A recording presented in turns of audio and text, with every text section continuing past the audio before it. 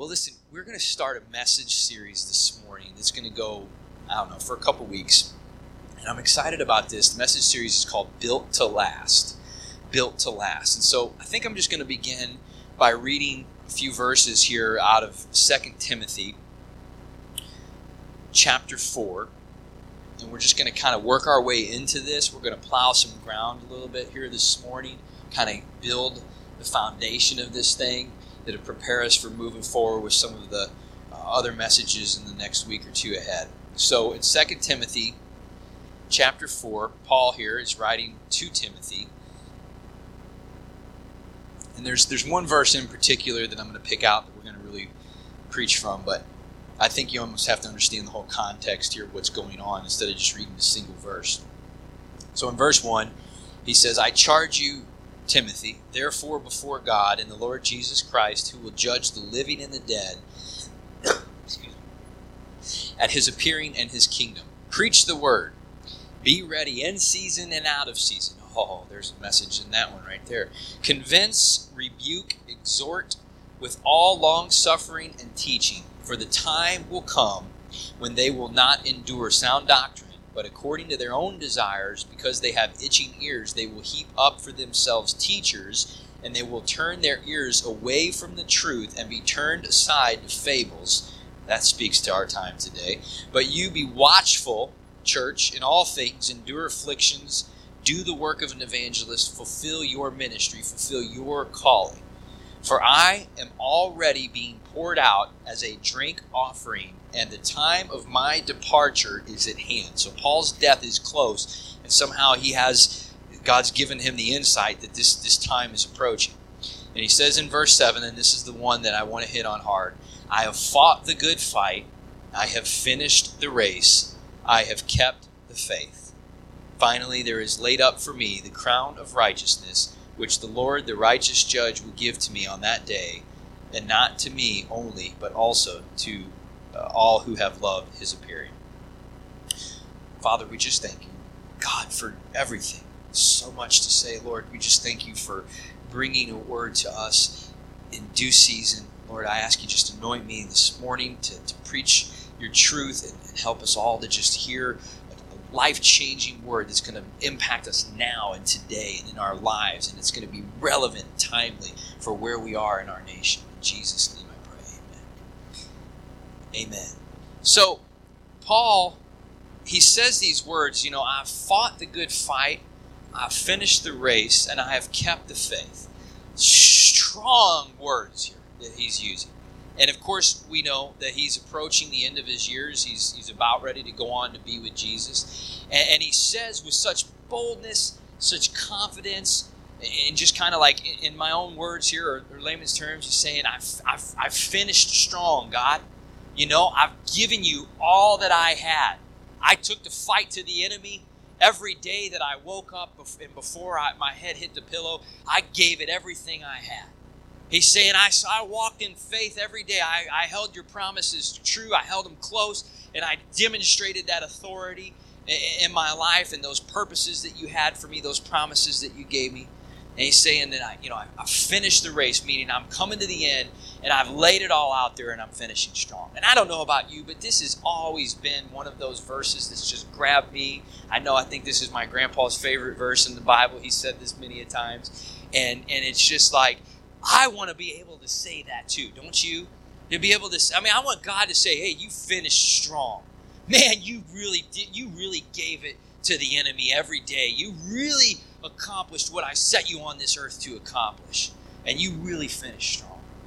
And what is it about Paul's life? What is it that we can glean from, that we can see that he did, or how he walked with God that allowed him to be able to go all the way to the end, almost seemingly getting progressively stronger as his physical body weakened and just kind of got older and more frail probably. It seemed like the impact that he was making in the earth was just getting stronger and stronger and stronger, the things that he was doing for God, right? All the way up to the very end. And there's certainly people that we could look at and say, well, there's maybe like spurts of things, like kind of get on a roll for a while and then sort of maybe slip back into this inactive stage, or maybe just this kind of dormancy stage, right? But that's not what we see here from Paul's life. We see this life that's like just on the ascend constantly in terms of how he was walking in his purpose and the impact that he was making for God in the world. And if, I don't know, like we said, if you feel that same way that I do, where you say, yes, I want to be able to say that, I finished strong, we say, okay, Lord, what is it, if that's what we want to be able to say, what is it that you're calling us to do? How does that look? What can we learn from Paul here? Now, there's a little cartoon that, from Disney. It's called Alice in Wonderland. Who's seen that, Alice in Wonderland? There's probably 500 different versions of it now out there, but there's this scene where, Alice is kind of coming along, and she comes to, I think it's the rabbit, and there's a fork in the road. There's two ways that she can go, and the rabbit says, well, which way do you want to go? Or no, she says, well, which way am I supposed to go? And he's like, well, that depends. Where is it that you want to get to? And she's like, it doesn't really matter. He's like, then it doesn't really matter which way you go, right? I mean, if you're not interested in getting to a certain place, if that's not the goal, if that's not what you have your sight set on, then it doesn't really matter which way you go. But if we say, yes, I want to be able to confess the way Paul confessed in my final hours, that I have fought the good fight and I've finished the race strong, then we need to be able to say, what is it that we need to walk in? How does our lives need to look on a daily basis, so that when we get to that place, we can know that we'll be able to utter those same words too, and be true and right before God before we get to go to be with him in eternity forever. So in this series, Built to Last, we're going to look at three different things. We're going to look at the foundation, and we're going to look at building daily, and then we're going to look at enduring. And I want you to think a lot about just the construction of a building as we go through this. Because when you look at a building, you see the overall structure, right? But underneath of every building is what? A foundation. And any builder will tell you that a building with a weak foundation, or a foundation that isn't solid and strong, you show me a building that has a weak foundation, I'll show you a building that will not last, right? There's going to be problems. I don't care how fancy the walls look. I don't care how pretty the paint is inside. I don't care how well manicured the landscaping is on the outside. If the foundation that the whole thing rests upon is fragile, is cracked, is fractured, is weak, and it's not strong enough to hold that thing up, it's just a matter of time before everything comes crashing down, right? Now, buildings, when they're built very well, they stand the test of time. You can talk to different construction guys, and a lot of them will tell you this, that nowadays they don't build them like they used to, kind of term, right? You look at a lot of buildings, especially over in Europe and stuff, those things are, thousands of years old and still standing strong. Does that amaze you? I mean, that amazes me, And they were built on the right foundation. They were built with the right materials. The way they were constructed was done the proper way, and as a result, we see a building that has endured or has lasted through the test of time. And we're going to look at this scripture in Matthew chapter 7, where Jesus talks a little bit about the parable of the wise builder. All right, and we're going to dig into this in terms of how we're discussing the foundation that our lives ought to be built upon, and in terms of how our lives and our calling, our purpose, is one that will endure and last through our lifetime, to be able to say at the end, I've fought the good fight, I've finished the race, I've kept the faith.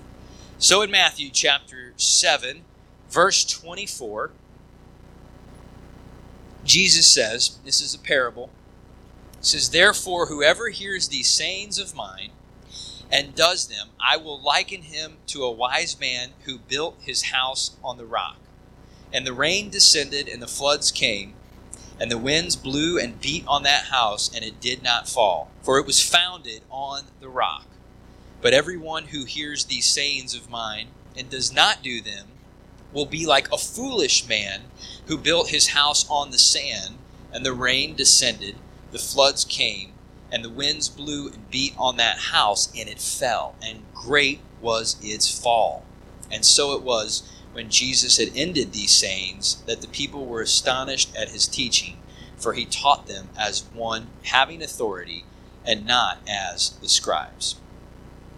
Basically what Jesus is doing here, this is at the end of chapter 7, is he's concluding one of his most famous speeches or sermons, what we call it the Sermon on the Mount, right? And this was actually began in chapter 5, and if you read through your Bible in Matthew chapter 5 and then 6 and 7. So there's basically 3 chapters here where Jesus is standing on the mountain and he's teaching some of the most amazing things that we see in all the scriptures. And what he's doing is he's kind of taken the Old Testament law and he's unpacking it, and he's bringing even greater revelation to these things that they've been living by for many, many years. And he's kind of raising the standards on everything. He's lifting it up on to a higher calling on things like being judgmental and adultery. I mean, he's laying these things out there, and it's just astonishing people, because he thought the law was tough, baby. What do you see? These things that Jesus unpacks. But he ends it at the end, and he says, whoever hears these words of mine and obeys them is like one who builds his house on the rock. And I think this is amazing, because what he really did here was he kind of just took all of that Old Testament law and he made it apparent that nobody could keep that law. He basically made it obvious that nobody could actually uphold all of these things and accomplish them and do right to earn any kind of righteousness or salvation. But what he says at the end is he's saying, look, I am the narrow way. I am the path. If you follow me, then you will receive eternal life. And then he says, you'll build your house on the rock if you will walk in the things that I have told you. So we know this isn't deep, that the rock is Christ. Jesus Christ is the rock that he's calling us to build our lives upon. He's saying that the revelation of the words that I'm speaking to you, this word right here, this truth, that if you will build your life upon these things, and it's not because you can earn them, it's because my Spirit is going to empower you and enable you to be able to walk in these things, then no matter what happens in your life, no matter what comes against you, whether it's storms, different things like that, that your life will stay standing and you will endure through all those tests and through all those trials. He says you'll be a wise man if you build your house on the rock, or woman, right? Who wants to be wise? I don't know about you, but I like that better than the alternative, which is what? A fool. Look at your neighbor, say, don't be a fool. You know, when you study that out, it actually says to be moronic. So you could kind of say you're a moron if you don't understand this and do it, right? My kids are going to love that one later. All right.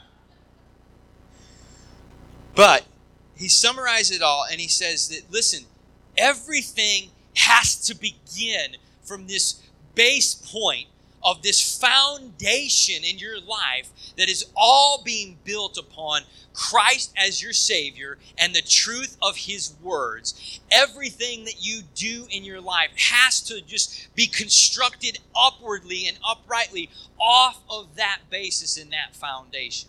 Right? Now, I mentioned last week we were talking, and I said a little bit about how I used to play hockey and stuff, right? Those you're here, and I was like, yeah, I made the travel team, the A team. Well, so here's the deal. So Steve and April, they go here. Steve plays in this men's hockey league, and he's like, you ought to come out and play with us, on Sunday nights. It's awesome. I'm like, all right, yeah. I'm just gonna get out there. I'm gonna just get on it, I'm just gonna, and. So I get all my old equipment out and everything. It's been 15 years since I've actually played, okay? I don't know what I was thinking. I had this idea that I was just going to get right out there and get on it and get after it. And as soon as I stepped on the ice, I could tell right away that my ankles were just too weak. And I didn't realize it, but when you played a lot, you develop strength in areas and muscles that you might not normally get. And it was like all of a sudden I knew that my footing was compromised. And when you're on ice, that's everything. I don't care how hard of a shot you have.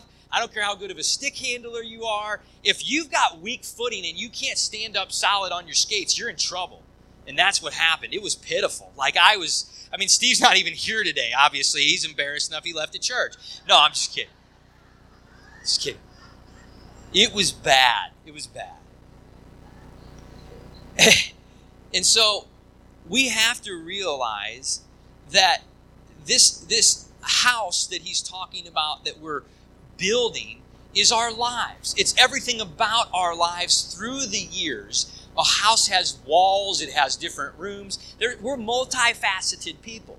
We have different things, different gifts, different areas of responsibility. God is multifaceted too, and we're made in his image, so this is a beautiful thing. But the point is that all of the elements of our lives, our house, if you will, that are being built, must be constructed upon the solid foundation of Jesus Christ, meaning he's called us to it, he's gifted us to it, he's empowered us to carry it out, he's sustaining us through all the things we do, and ultimately we're doing it for him, of him, through him, and to him, the Bible says, right? So if we're to do things, we're to do them upon the rock of Christ, and if we do, it'll always be on solid ground.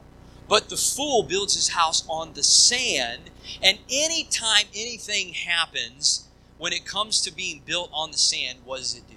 It just implodes, it crumbles, it's fragile. It might look good, but as soon as there's pressure placed upon it, as soon as there's a little bit of tension and a little bit of difficulty, the sand shows itself out for what it really is, which is foolish and weakness and is never going to be able to stand the test of time. We went to Florida last year for my mother-in-law and father-in-law's wedding, and we were on the beach, and the kids had a blast, right? They were building those sand castles and making the different things and as soon as the water would come up, it was like, when the tide was rising and it hit it, and all of a sudden, it would just go away. Or better yet, what they actually love to do, and I don't know a kid that doesn't, one kid builds it, and what's the other one do? They just can't help themselves, right? I mean, it's like, and they just plow through it and knock it over. And all it takes is one little kick from a little kid. It doesn't take a hard blow. And anything that's made with sand just falls apart. And look, I don't know, somewhere along the line, guys, this is a reality, is that we can manage to put things in place of what ought to be the foundation in our lives that we're building from. We could somehow manage, instead of making what God says, what Jesus says about who we are, what we're called to do, we can inadvertently allow other things in our lives to become the foundation from which we're building upon. Now, I'd submit to you that most of the time, this isn't an intentional thing for somebody that loves Jesus, okay? But it happens. For example, sometimes people can actually place their career as the foundation of their world, where it's like what their career is and their stature and their accomplishments and all of these things, that's what they build their life on top of.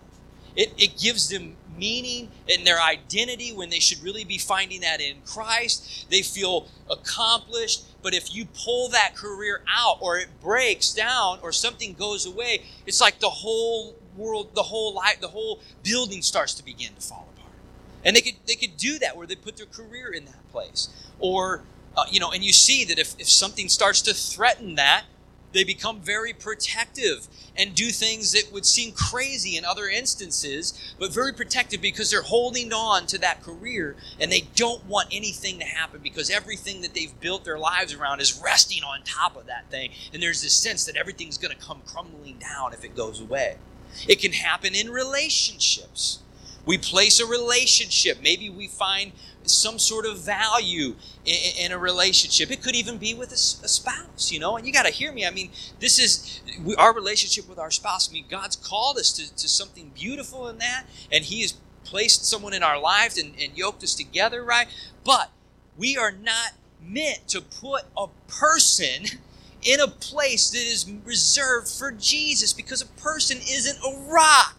They can't withhold. You can't expect that from somebody. You can't put that pressure on somebody. They can't hold it up when over time it will ultimately begin to fall. You can't ask somebody else to do that. Sometimes people will put wealth in that place because they have seemingly security, right? Whether it's wealth and riches and things like that. And understand, again, these aren't bad things. I believe God is wanting to bless us and give us that provision like we talked about today. But He's certainly not calling us to place our security in that thing and put wealth and riches as a foundation for which we build our lives upon. As soon as you see things happen, sometimes these real wealthy people lose everything. You know, some of them pick themselves up by the bootstraps and get going again. God bless them. But some of them just fall apart and implode. It's like their whole world comes crashing down. But if your joy and your happiness and your identity is found in Christ, it doesn't matter what things get pulled away, what things fall away. It might be something that you have to deal with, but it's not something that's going to cause your world to fall apart. Are you with me? Because you're resting upon the rock, and anytime something comes, whether it's that storm, that wind, whatever it might be, you staying strong in your footing. You're staying solid on that foundation, and there's nothing about the integrity of the building your life that is compromised. Oh, hallelujah. How do people do unethical things when they love God? Sometimes pressure gets placed upon them. They've got the wrong thing down at the foundation, and they desperately try to cling to it, try to keep that building up, and they'll do anything and everything to make it happen. But slowly and surely, you can count on it every time. That thing is going to erode and fall apart and come crumbling down. Listen to this in Proverbs chapter 11. It says, he who trusts in his riches will fall. You can put anything else in there. Guys, riches, other things besides Christ, trusting in and building upon them. You can put anything else in there. And surely, certainly, ultimately, we will be setting ourselves up for a fall. Now, I'm going to have to end here today. And we'll pick back up with this next week. But listen, we need a foundation that will last forever. I talked a little bit about old buildings and everything else, and they're impressive, but the reality is they too will eventually fall apart because they're worldly, it's physical. But listen to this. In Isaiah chapter 40, verse 8, it says, the grass withers, the flower fades, but the word of our God stands forever. Eternally speaking, folks, there is nothing of which this can be said besides Christ and the Word of God. Nothing else could it be said will stand forever. And if that is true, which it is, then that means we ought to make sure and certain that everything we're constructing in our lives, our careers, our relationships, our finances, our parenting, everything we're doing, that we're constructing, we ought to be of the utmost, highest priority concern with what God has to say about that thing, what He's called us to, and how He's empowered us to be able to carry it out. Amen. Stand to your feet with me today. The grass withers, the flower fades. Careers wither, careers fade. Finances wither, finances fade. Easy come, easy go, right? Money here, money gone. Everything is just a passing, vaporous thing that cannot be said of the Word of God. It is a foundation that is solid rock. It is something that cannot be fractured. It cannot be broken down, and it most certainly cannot be destroyed. It is something that can hold up anything, hold you up in anything and in everything that you would go through in your life. When he says here in the parable, he says that the storms will come. Listen to this. You know, storms certainly can be trials. We know that. They can be hard things, difficult things that for whatever reason come our way. You're going to know in those moments if you're on rock or not. You're just going to know, because if you're not, your feet are going to start to sink. But can I tell you this? Storms, because it talks about the rain coming. You know, rain many times metaphorically means the blessings of God. This is an interesting thing the Lord showed me one time. He said, look, you need to look at this as there's a twofold application here. It's not just the trials and the storms that come that people need to understand they need to be resting upon the rock for. Get this. It's when I begin to pour out my blessings in my favor, hallelujah, upon them, the way that they're praying for me to. the way they're calling for me to, and I begin to pour out that favor, that abundance, that blessing, that provision, those opportunities, those relationships, as I begin to do that, it's like rain coming down. They better be resting their lives upon the rock and nothing else, because the great, to he who much is given, much is required. And as those blessings begin to come and God expands our borders and our territories, we better make sure that we're still building our lives upon the rock, or even blessings and even favor in provision, if we're putting it in the wrong place, can begin to marginalize the life that we're